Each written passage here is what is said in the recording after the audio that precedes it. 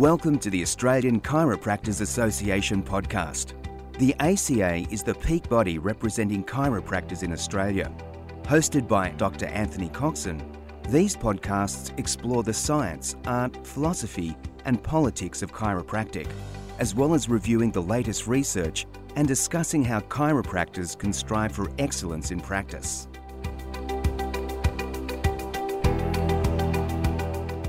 Welcome to the Australian Chiropractors Association podcast. I'm your podcast host, Anthony Coxon. There are two important things to master in order to be a successful practitioner in your community. Number one, understanding what you do well and doing it. And number two, understanding what you don't do well and finding the right person to help. We are not here to help every person with every problem they have, but having a professional network that you can call on can help provide options for your patients who might need other services. This not only benefits your patients, but also can indirectly help build your practice. One common presentation that might benefit from a little extra help is gut-related issues, such as IBS. I'm delighted today to be joined by a medical doctor who has devoted most of his professional life to studying and caring for patients with these issues. Dr. Iggy Sousay is an integrative medical practitioner in private practice in Malvern, in the eastern suburbs of Melbourne. He has held past positions, including chair and past senior lecturer of the Australasian College of Nutritional and Environmental Medicine, also known as ACNEM, founding and past president of the Australasian College of Herbal Medicine, part-time lecturer to medical students at Monash University, part-time lecturer to registrars at the Royal Australian College of General Practitioners, part-time lecturer to the Graduate School of Integrative Medicine at Swinburne University, a member of the RACGP AIMA Working Party on Complementary Medicine, and he served on editorial boards of the Journal of Nutritional Environmental Medicine International, the Australasian Journal of Nutritional Environmental Medicine, and the Journal of Complementary Medicine. He has contributed to publications on integrative medicine and has been in private practice for over 40 years. A very qualified individual. Hi, Iggy, and welcome to the ACA podcast. Thank you. It's a pleasure to be here. I thought perhaps we could start by giving our listeners a snapshot of your professional journey so far, and in particular, how you became interested in integrative medicine, and in particular, your interest in gut health. Well, it's been a long journey. After qualifying from Monash University and doing years of internship, I set up in a geriatric area as a solo practitioner, GP, in the late 70s. And what I was seeing on a day-to-day basis was just people coming in for repeat prescriptions of antihypertensives and anti-diabetic medications and heart failure medications and anti-inflammatory medications for the arthritis. It was quite depressing, really, to say that after 6 years of medicine and 2 years of training in hospital to be just prescribing medicines. And it was quite frustrating. And I started looking elsewhere. And some of my patients were my best teachers. They came in and told me, well, my skin has cleared because I've been starting to take some fish oils. What's that? You know, those days there's very little supplements available. And the feedback I was getting with some of these odd patients coming in and telling me about it, teaching me really, I started looking and reading more about it and came across some naturopathic textbooks and started reading about and started practicing, introducing some diet and some changes and supplements into my practice. And I was getting good results and I was prescribing less and less medicines. And this was just the start of it. And I was then hunting around looking for other doctors who were doing this and came across a small group of them. And we then got together informally, discussed cases, how we were treating them. There's so little supplements available at that time in the 70s. There's very, very little. But we scrounged around and worked together and we helped each other. And then finally we decided, let's start a college together. We know in an informal group, then became a formal group. We started what we call the Orthomolecular Medical Association in those days, which then morphed into the Australasian College of Nutritional and Environmental Medicine. And in my practice, I was finding that really everything, when I was treating the chronic conditions, it finally came back to treating the gut first. Everything, as Hippocrates said, all disease starts in the gut, and he was so right. And if you treat the gut, everything else starts to improve. So my interests peak. Not most people go into particular modalities because they've either had themselves or their loved ones had a particular condition. For me, it wasn't it. I just found it fascinating, and there was so much research started to develop over the decades that I just got really involved with it and loved it. So, hence gut research.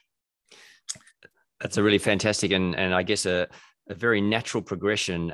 Let's talk specifically now just about the gut and particularly about how it works, the enteric nervous system. And on your website, you talk about how this nervous system behaves a bit like the second brain. Can you explain what you mean by that? Yes, well, the enteric nervous system, as we all know, is part of the nervous, is made up of three divisions. The autonomic nervous system, that is the sympathetic, the parasympathetic, and the enteric. And they all connect with each other. The enteric nervous system, they now estimate there's more neurons in it, or at least as much as what's found in the spinal cord. So the enteric nervous system controls the motor, sensory, absorptive, and secretory functions of the gut. And whilst it can function independently, it does, however, communicate with the brain in a large number of cases. The neurotransmitters that are found in the CNS are the same as what's found in the ENS, the enteric nervous system. So there's a lot of communication that goes on with it. The CNS does influence the enteric nervous system behavior, and the gut also sends a lot of information to the brain. In fact, 90% of the vagal fibers between the gut and the brain is carrying information to the brain. So the brain is more of a receiver than a transmitter with respect to gut-brain communication. The gut-brain, for instance, transmits the signals of sensation of nausea, bloating, satiety, and so on. Because much of the information from the gut to the brain is about maintaining homeostasis, this information does not reach consciousness, but could determine mood changes, triggering feelings of anxiety and depression. So because of the complexity of the enteric nervous system, and because it can work fairly independently, it is referred to as a second brain. But like everything in nature, the enteric nervous system is connected to everything else in the body. Yes, indeed. And I think that's something that a lot of chiropractors certainly are very aware of. And a lot of chiropractors do a lot of vagal-based work, and that's the reason why when you're nervous you feel butterflies, or when you're feeling very stressed you might have constipation and those sorts of things, which we'll go on and talk about in a few moments. Before we I just want to digress slightly and then talk not so much about the nervous system but more about the microbiome. I'm sure most of the listeners are very aware of what that is, but perhaps you could explain exactly what it is and why it's so critical to health. Well, the microbiome is made up of bacteria, fungi, viruses, and other organisms called archaea. They have coexisted with us since the beginning of time as far as we are concerned, and play a very intimate role. And as researchers is covering, they affect virtually every system in the body. It is estimated there are about 100 trillion organisms in the gut microbiome.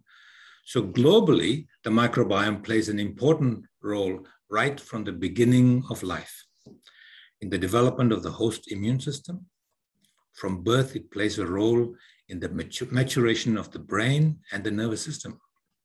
And locally, it maintains a normal gut physiology, maintains the integrity of the gut lining, it ferments indigestible fibers and produces short-chain fatty acids that is food for the colonic cells. These short-chain fatty acids are anti-inflammatory substances. It is constantly communicating with the immune system. The microbiome is constantly communicating, and so the feedback goes both ways. The immune system feeds into the microbiome and the other way as well. The highest concentration of the microbiome is in the colon, where they ferment indigestible fibers, produce what is waste for us, but they produce vitamins. They produce amino acids. They produce short-chain fatty acids. They live on plant-based fibers and need a wide variety of these fibers to keep them healthy. The health of the gut microbiome has an effect on virtually every system in the body. So maintaining a healthy microbiome is actually crucial to our health. A sick microbiome means a sick body. Neurodegenerative diseases like Alzheimer's disease and Parkinson's disease are related to the microbiome. And there's an enormous amount of research happening in this area. Just to elaborate, one example, which may not be common knowledge, is that coronary artery disease is associated with the dysbiotic microbiome. Dysbiotic right. meaning an imbalance. This has been clearly related to eating too much meat. Right. Yep. To explain a bit more, so in the digestive system, when the food comes into the stomach, it's acidified, goes into the small intestine. That's where the absorption and digestion and absorption takes place. So the body absorbs the protein, and what should be going down is only the indigestible fiber into the large bowel. But if you have too much meat, some of it, and the body cannot absorb it all, some of it goes into the large bowel, and the wrong bacteria multiply, which shouldn't be there. It's only in small amounts. They multiply and they produce toxic substances called TMAOs, and that has been shown to cause coronary artery disease. And just explaining a bit more, if there's not enough digestive system and digestive enzymes, then it doesn't absorb the protein anyway, and that also ends up. So even not eating a lot of meat, but not digesting well, can lead to the same problem.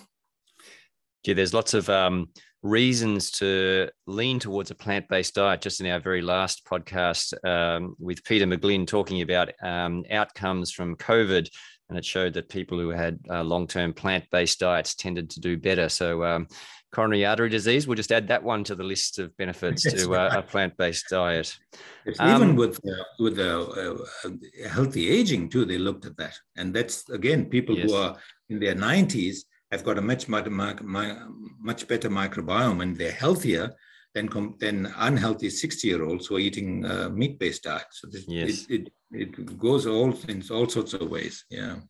So let's talk some practical things for chiropractors now. We have, there are the obvious signs of digestive issues if someone presents with bloating or indigestion or constipation, diarrhea, and so on. But a lot of these signs are a little bit more subtle. What are the things that a chiropractor or a primary care practitioner might need to be thinking about when they've got a patient who might be presenting, say, for example, with chronic back pain, but maybe that there's a gut-related issue there in the background? What sort of things do they need to look for? For a start, it may be unrelated to the gut for a start, or it may be related to the gut. So if you're looking at focusing on the gut, then you look for gut-based symptoms, symptoms of bloating, of flatulence, especially offensive flatulence, gut pain, distension of the stomach, pain in the gut, and a quick review, a 5-minute review of their diet may also give an indication too, if they're particularly eating.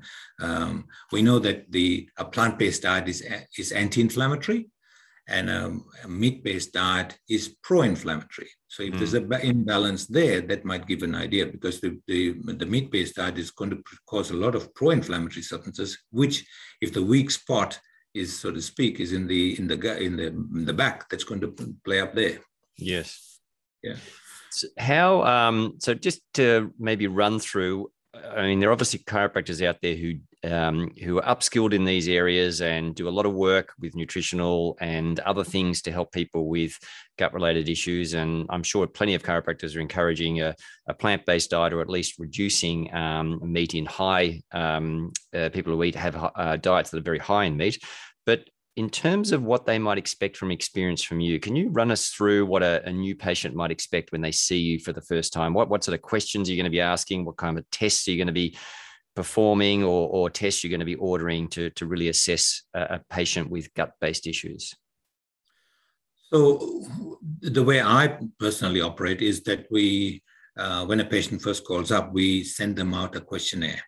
I want to make sure, because I spend up to an hour with the new patient, I want to make sure that I can help them and they're not wasting their money and time on me. So we send a 4-page questionnaire, they fill it out, and then I look through that. And if I can help them, then I say so. If not, I give them a call and I say that, that I possibly can't help them, can't meet their expectations.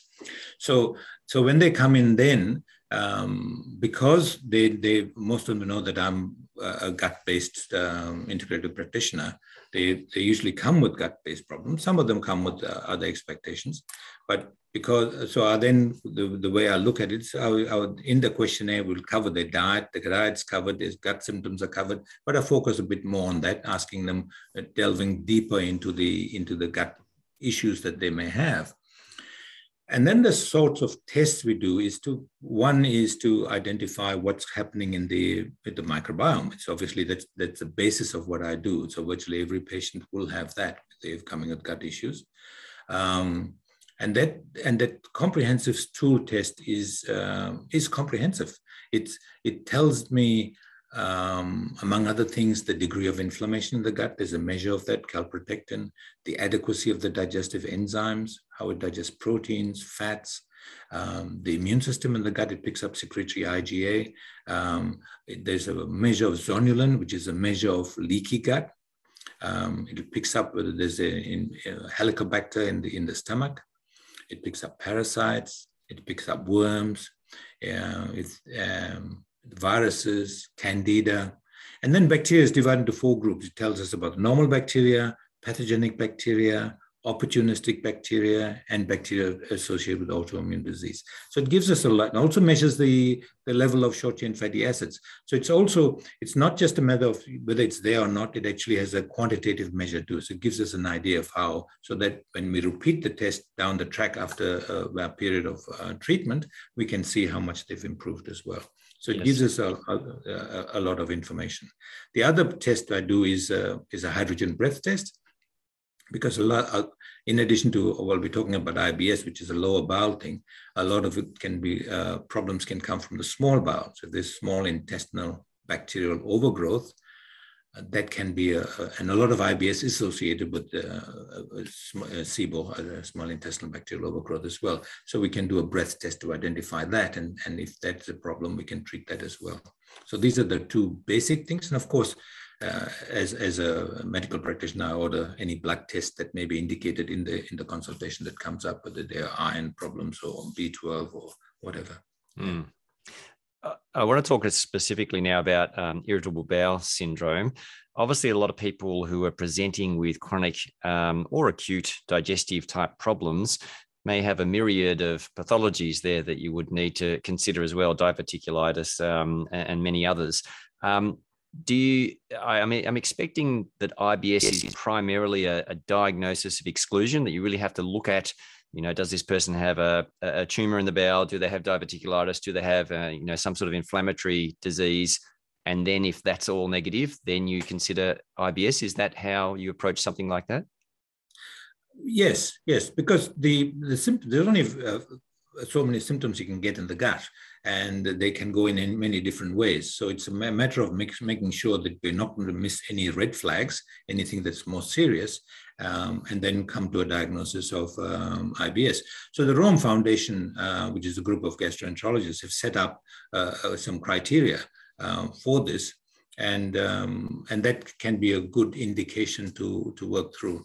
So there are no conventional tests for IBS, so we can only go by history and excluding nasty symptoms, as we just said. So the symptoms have got, the Rome Foundation says the symptoms have got to be present for 6 months, and they must have symptoms of recurrent abdominal pain on average, at least one day per week for the previous 3 months.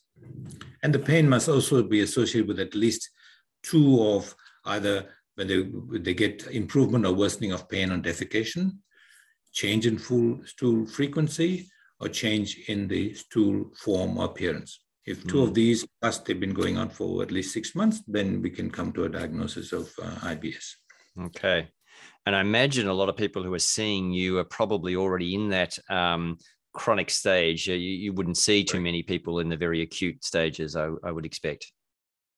Yes, most of them are in the chronic stage. Yes.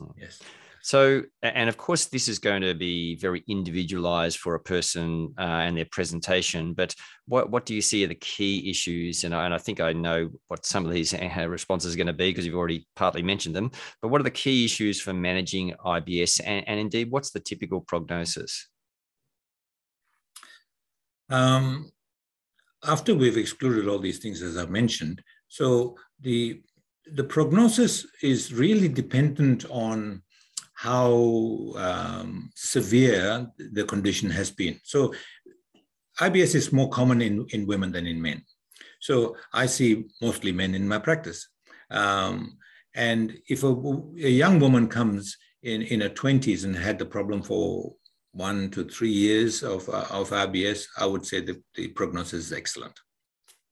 On the other hand, if I get a 50-year-old woman who's had it all her life, all her adult life, by its very nature, the IBS being present, it would have changed the bacteria, it would have caused damage to the gut lining, her diet will be gone, and the stress may have increased purely from the IBS itself. So that's going to be a lot more work involved. But overall, the prognosis is very good. But the features we're looking for, which we're going back to your earlier question, is we're looking for whether there's an issue with what are the possible causes of this. But a lot of it starts with the post-gastroenteritis. So that may give me a marker. Then we look for the altered microbiome. Food sensitivities is another factor that may be as a result of it, but also can be an irritant cause it as well. So the increased leaky gut we talked about. Excessive antibiotic intake, of course, is another one. And the big one is stress. Stress is a major factor. And that is the only one that I find in my practice very hard to treat, especially if there's major trauma, especially childhood trauma. Yes. Those ones I find very, very difficult to treat unless they treat the trauma first. Yes, for sure. Now, obviously, you have a somewhat enlightened approach to these sorts of things, but how would mainstream medicine deal with IBS? And indeed, what do your medical colleagues who are more traditional medical practitioners think of the nutritional and environmental approach that you take? Well, answering the second question first, there are more doctors who are now referring to me, referring to integrated practitioners, because if they're finding difficulty dealing with it, dealing with the whole IBS problem. But the conventional teaching for treatment of IBS is to use a low FODMAPs diet, which is low in fermentable oligosaccharides, disaccharides, monosaccharides, and polyols. But that meant be only for the short term. For about 6 weeks or so, and then they should be coming off it. The point with that is the microbiome depends on the FODMAPs foods for its survival and propagation. So cutting that off in the long term will actually be detrimental. But a lot of people, some doctors don't understand that, and they go on for a long period of time, or the patient doesn't come back and stays on it.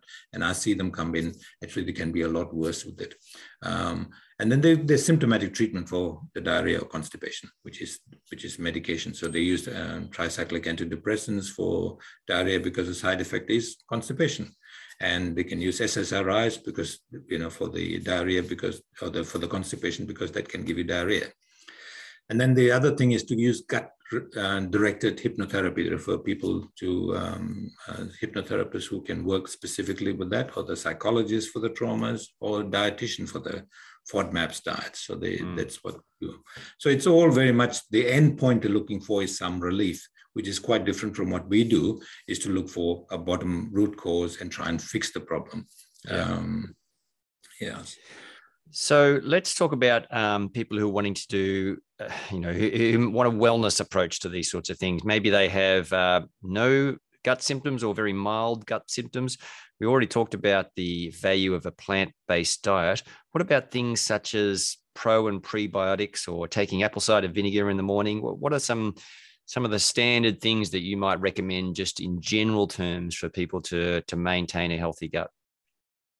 I generally, because of my particular practice, I investigate first before I treat, because I like the gut microbiome will tell me which probiotics are most indicated. The thing to with probiotics is that whilst the bacteria, the gut microbiome can contain up to 500 different species of bacteria, the typical probiotic contains 2 or 3 things. 2 or 3 different species. They are the Lactobacillus, Bifidobacterium, but many strains within that.